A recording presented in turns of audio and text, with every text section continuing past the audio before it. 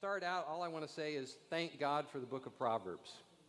There's such safety in its warnings and such life in its commands and instructions. And I am so excited to go through this book over the next several weeks. The most fundamental issue in everybody's life is this: will you run your own life, or will you turn to God and His wisdom? And the reason people do not look to God to govern their decisions is because they do not really believe God is the answer to life.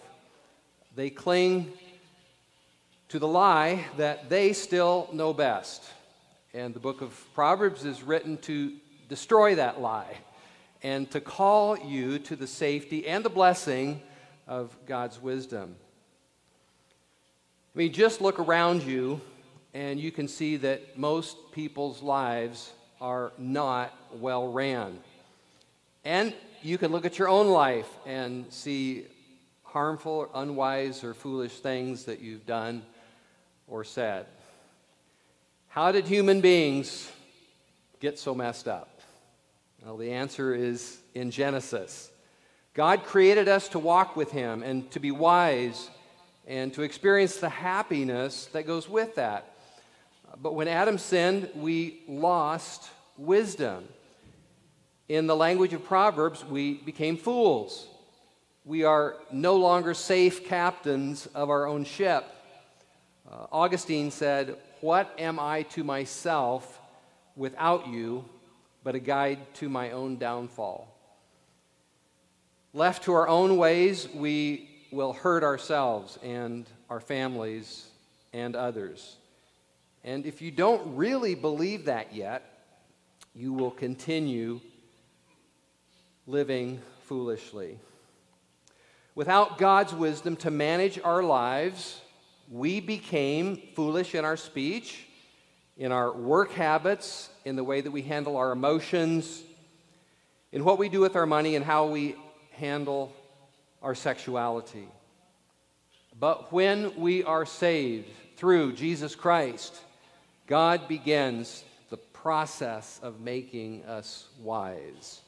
1 Corinthians 1:30, Christ has become for us wisdom from God.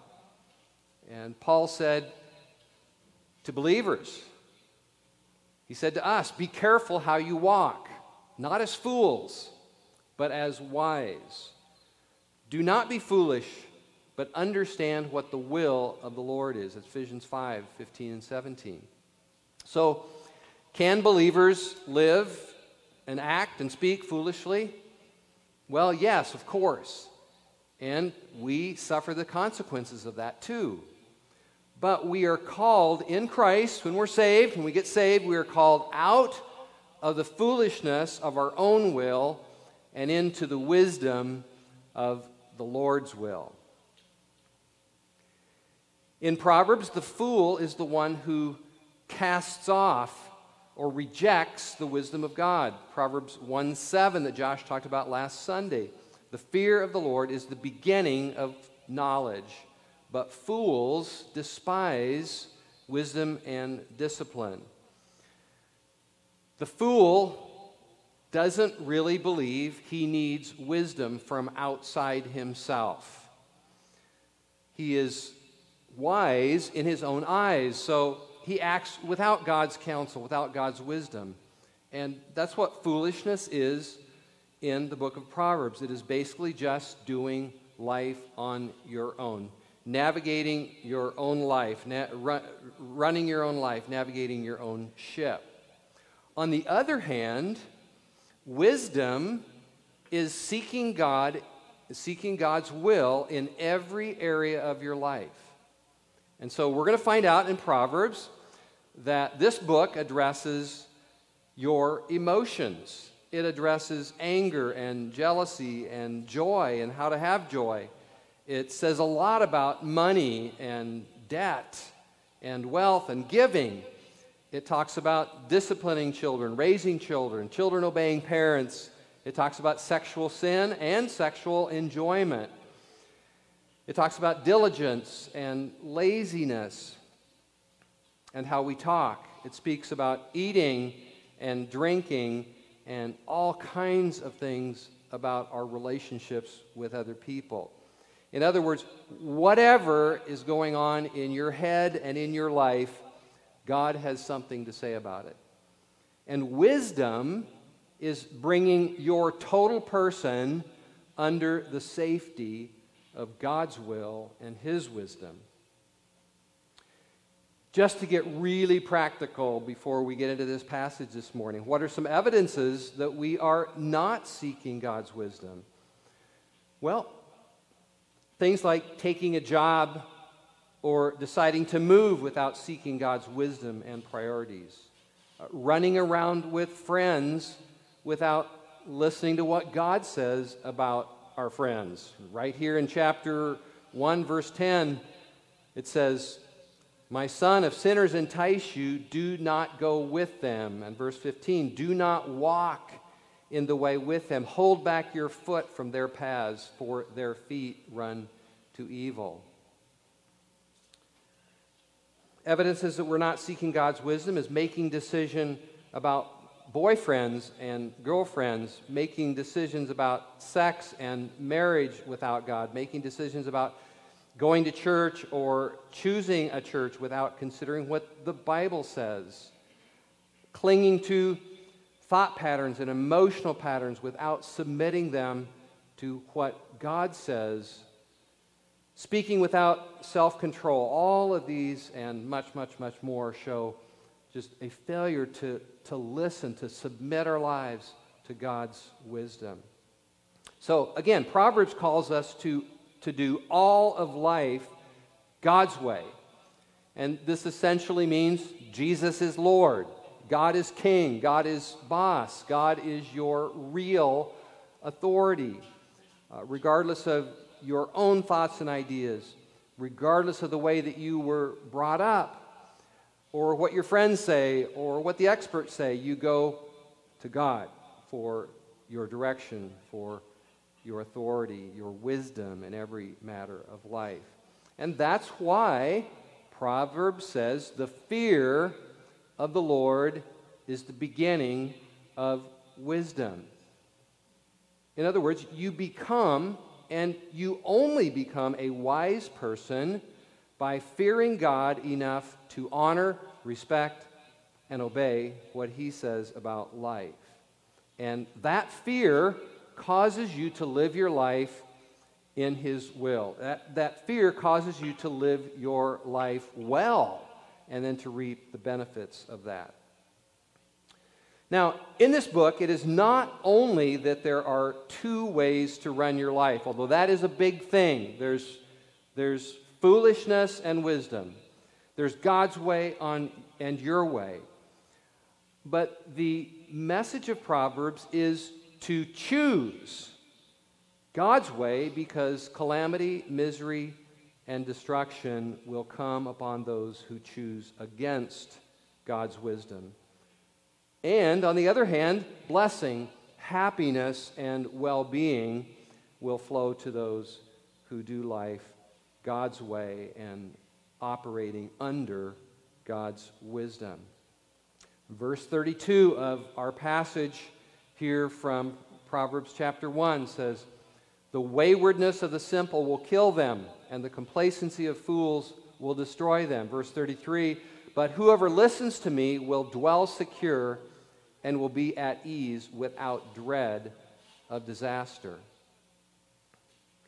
This dual message permeates the Proverbs.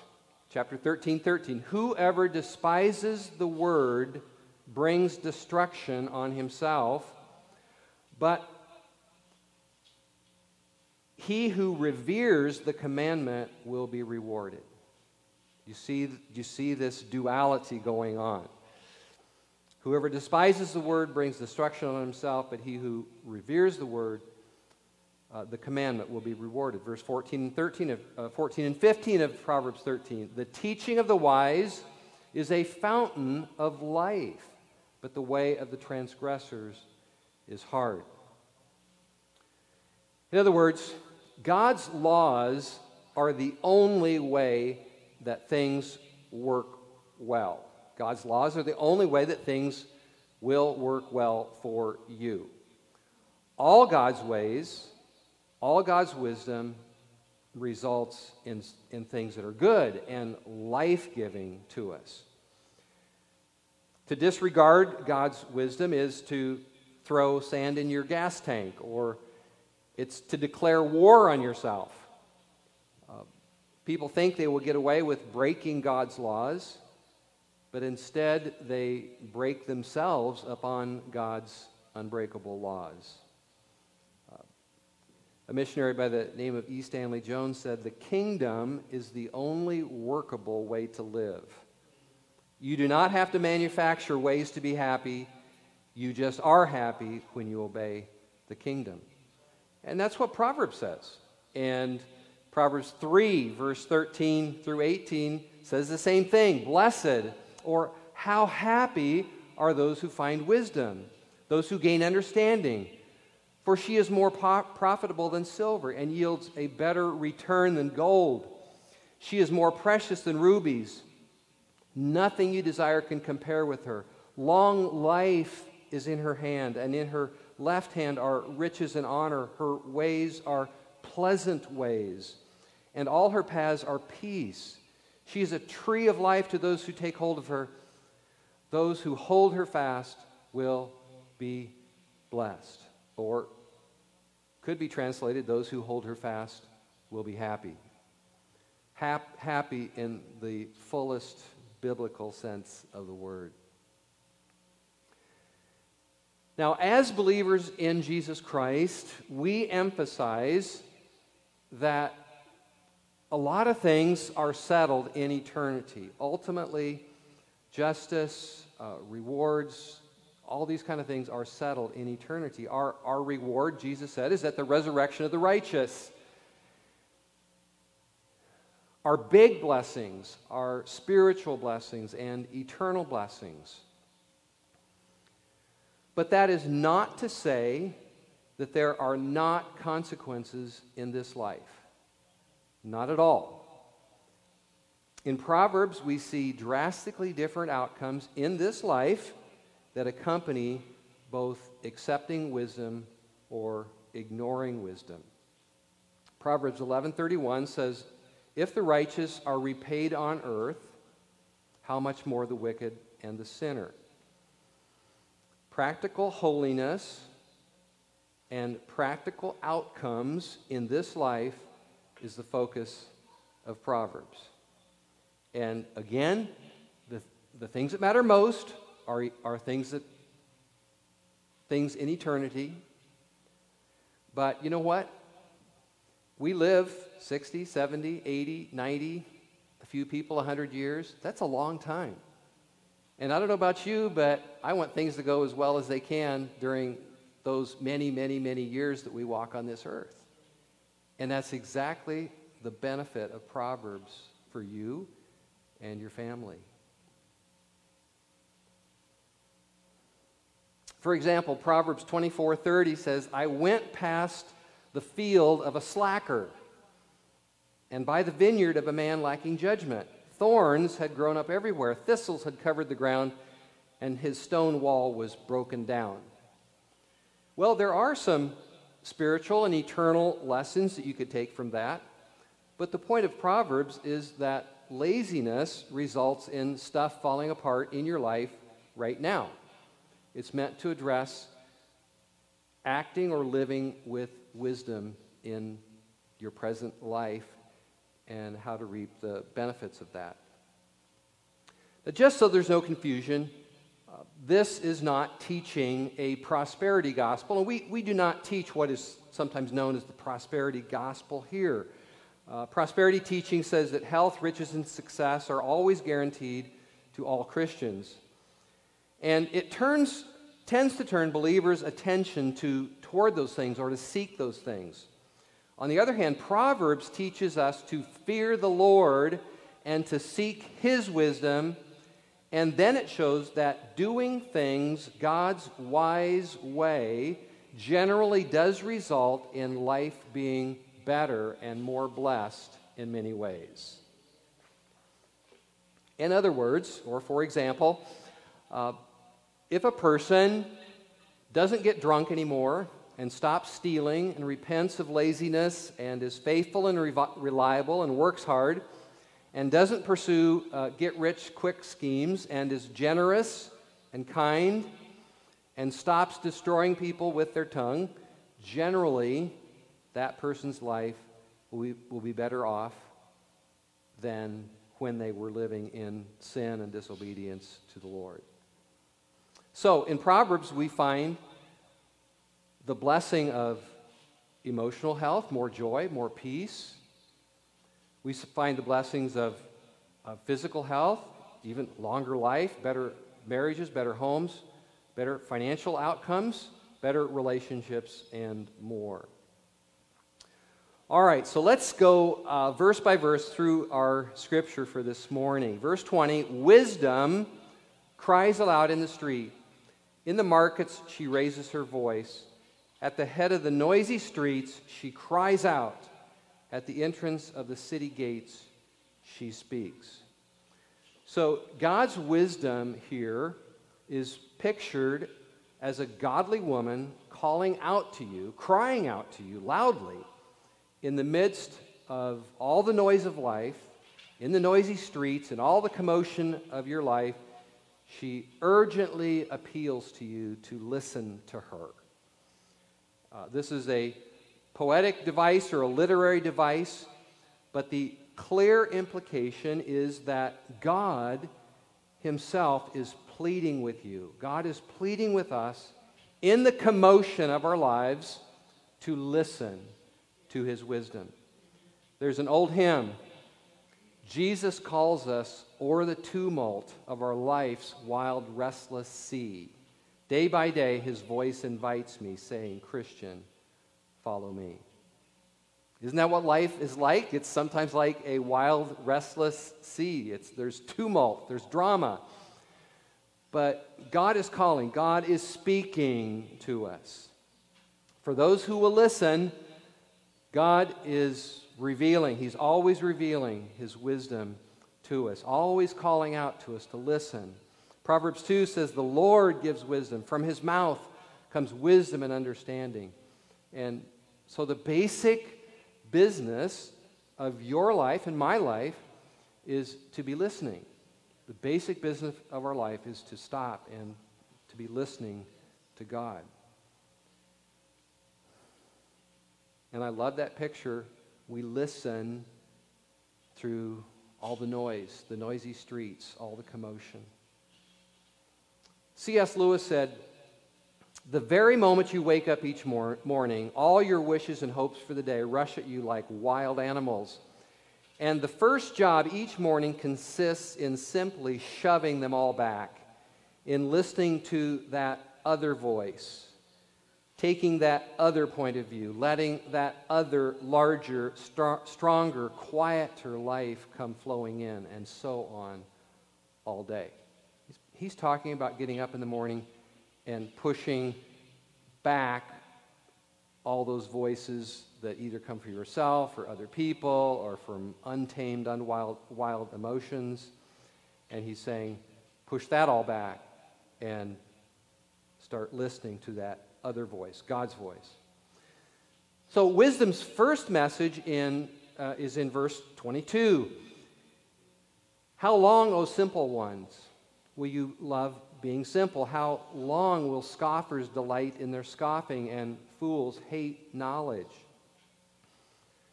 Simple ones may not be an expression or term that we use very often, but the word simple there literally means open or to open.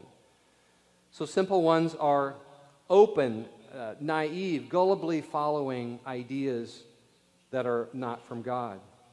Scoffers are, of course, those who belittle or mock God or mock God's righteousness or goodness. They're the kind of people that will call you a prude for wanting to be holy or do things God's way. And then, of course, fools. And fools are those who hate God's rules. They don't want anything to restrain them. They just want to do what they want to do, and they hate God's rules for life. And so wisdom asks them a question: how long will you love being simple, simple ones? How long will scoffers delight fools? How long will you hate knowledge? Wisdom's question for them is meant to awaken to them their foolish and dangerous way of living. If your wife says to you, and let's say you and your wife are in the car driving down the highway, and your wife says, "How long are you going to keep driving on the left side of the highway?" She really isn't asking you for information. She is trying to wake you up to the danger you are in by driving into oncoming traffic. And that's what wisdom is doing here. Wisdom is asking, how long are you going to keep being a fool? Haven't you done that long enough? Haven't your own ways made you miserable enough yet? Verse 23, if you turn at my reproof, behold, I will pour out my spirit to you. I will make my words known to you.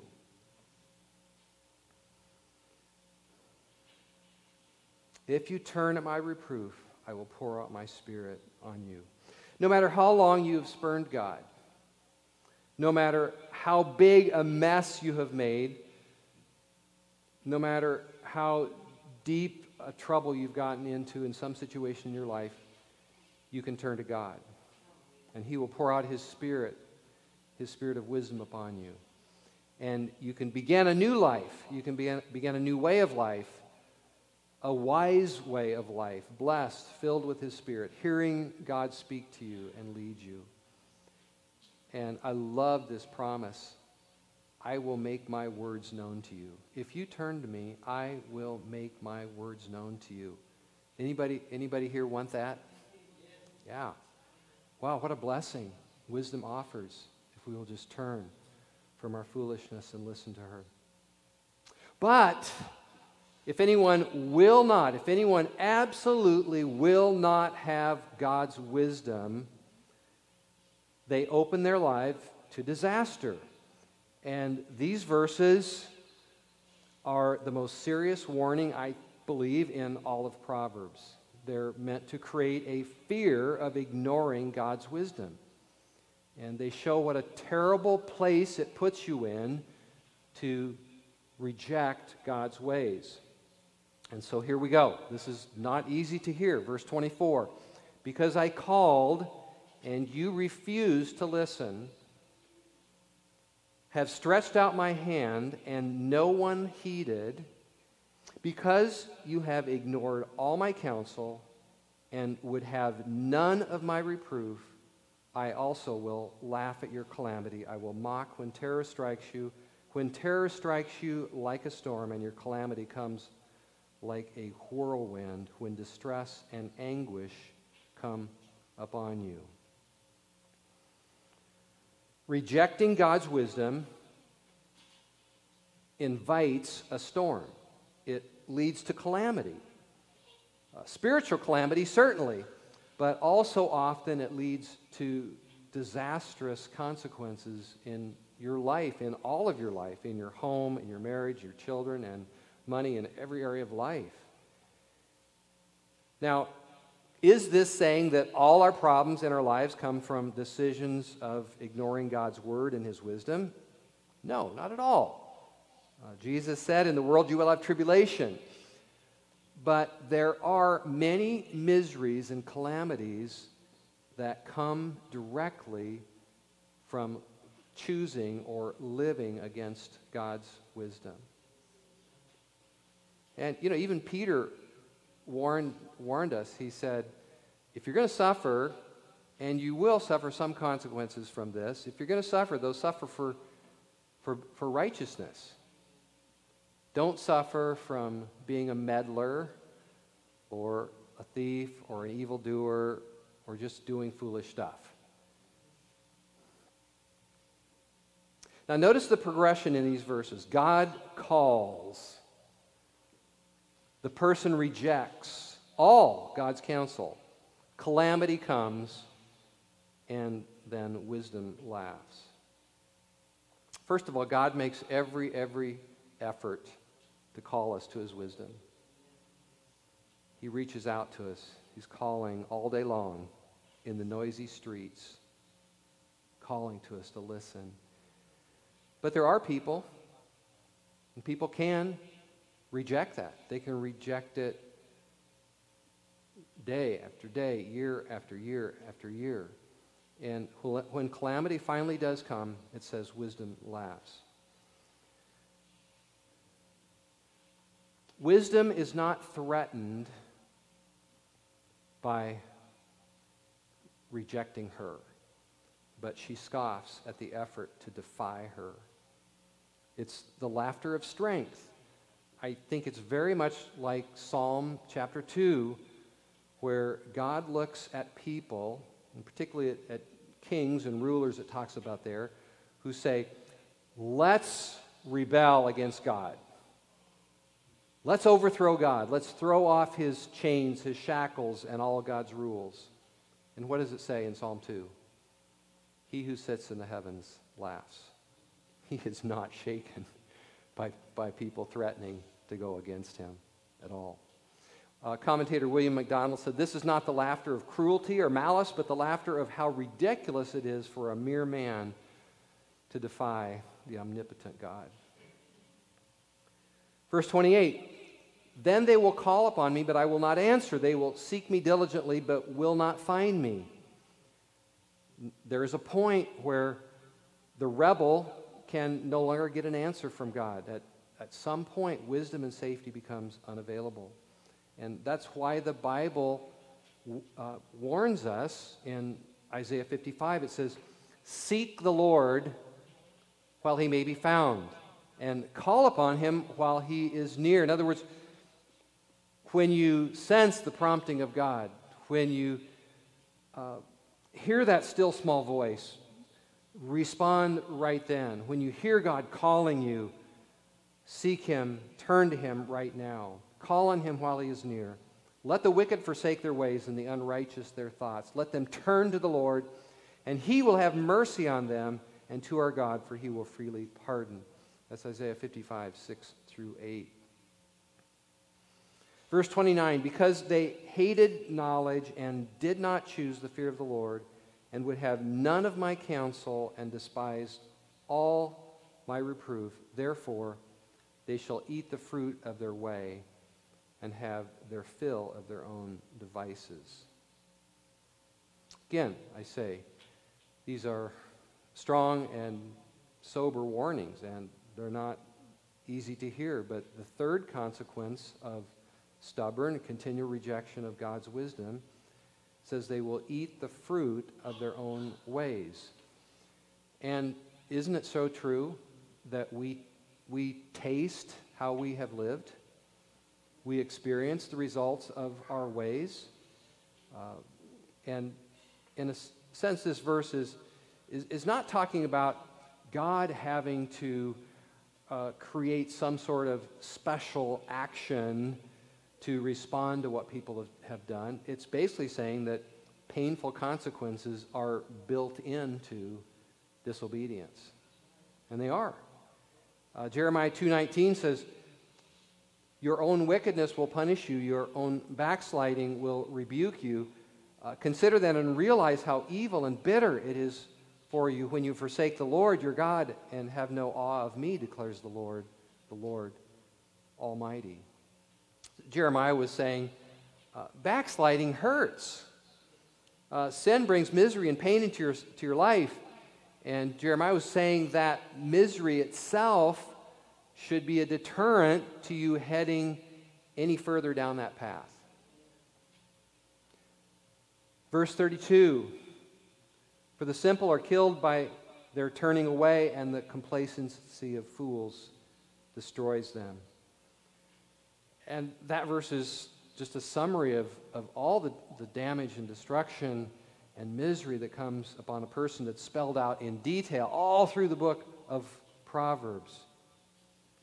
The result of living against God is disaster. It's ruin. And as I have said, these warnings are strong. They're very stark warnings, and they are meant to shock us, to stun us, and to create a response. And their purpose is to create a revulsion in your heart toward going your own way. They're to make you hate evil. They're to make you despise sin. And that's the attitude of life that we are to have as believers. We are those who love righteousness and hate wickedness or hate evil. It's to create such a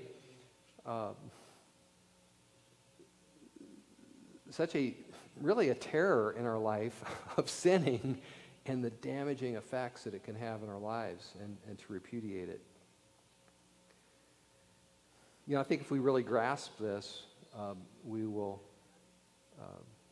pray as Jesus taught us to pray: deliver us from evil and lead us not into temptation. Because our prayer is, God, keep me from sinning. We don't want any part of it. But verse 33 ends up this way: but whoever listens to me will dwell secure and will be at ease without dread of disaster. So the main purpose of this section of Proverbs is clearly a warning, a strong warning. But the final thought is the tremendous upside to listening to God. And listening to God brings security and peace and no fear of disaster. A.B. Simpson said, "We are putting ourselves in the hand of a loving Father, more concerned for our good than we can be, and only wanting us to be fully submitted to Him so that He may be more free to bless us." Isn't that good?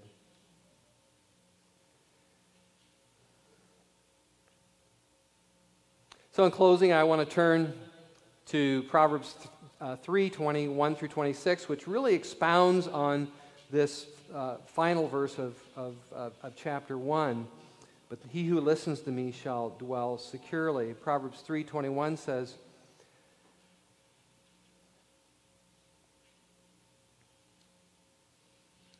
"Keep sound wisdom and discretion, and they will be life for your soul and adornment for your neck. Then you will walk on your way securely, and your foot will not stumble. If you lie down, you will not be afraid. When you lie down, your sleep will be sweet. Do not be afraid of sudden terror or of the ruin of the wicked when it comes. For the Lord will be your confidence and will keep your foot from being caught." It's just emphasizing that true safety, true prosperity is found in God's ways. Walk in His ways, and you will not be afraid. You will be confident. You'll be able to sleep well at night when you have submitted your life to God's wisdom. And those who diligently seek God's wisdom become strong, confident people. There's not absolute perfection, but those who seek God's wisdom do become stronger, more confident, more secure people, living in peace. As Proverbs 28 says, the righteous are bold as a lion. There's a courage that comes when you know, to the best of your ability, that you've submitted your decisions, your life, your choices to doing things God's way. So, before we go on in the upcoming Sundays and get into all the individual topics in Proverbs, all the individual verses, individual wisdom that we see in the book of Proverbs, that these two ways are set before us so clearly. And the consequences are spelled out. And if the Word of God here has done its work in our hearts, we will fear rejecting God's wisdom, and we will eagerly seek to pay attention to Him. We will just want to do that. We will strongly desire to seek or search for wisdom. And that's the important groundwork that this chapter accomplishes in our hearts. Its warnings and its blessings prepare us to seriously listen to God and to submit our lives to His wisdom and to want His wisdom and to make that choice. You know, I said at the beginning, the most fundamental issue in everyone's life is this: whether you're going to live life on your own, make your own choices, go your own way, or whether you're going to turn to God and His ways and His wisdom. That's the fundamental choice before.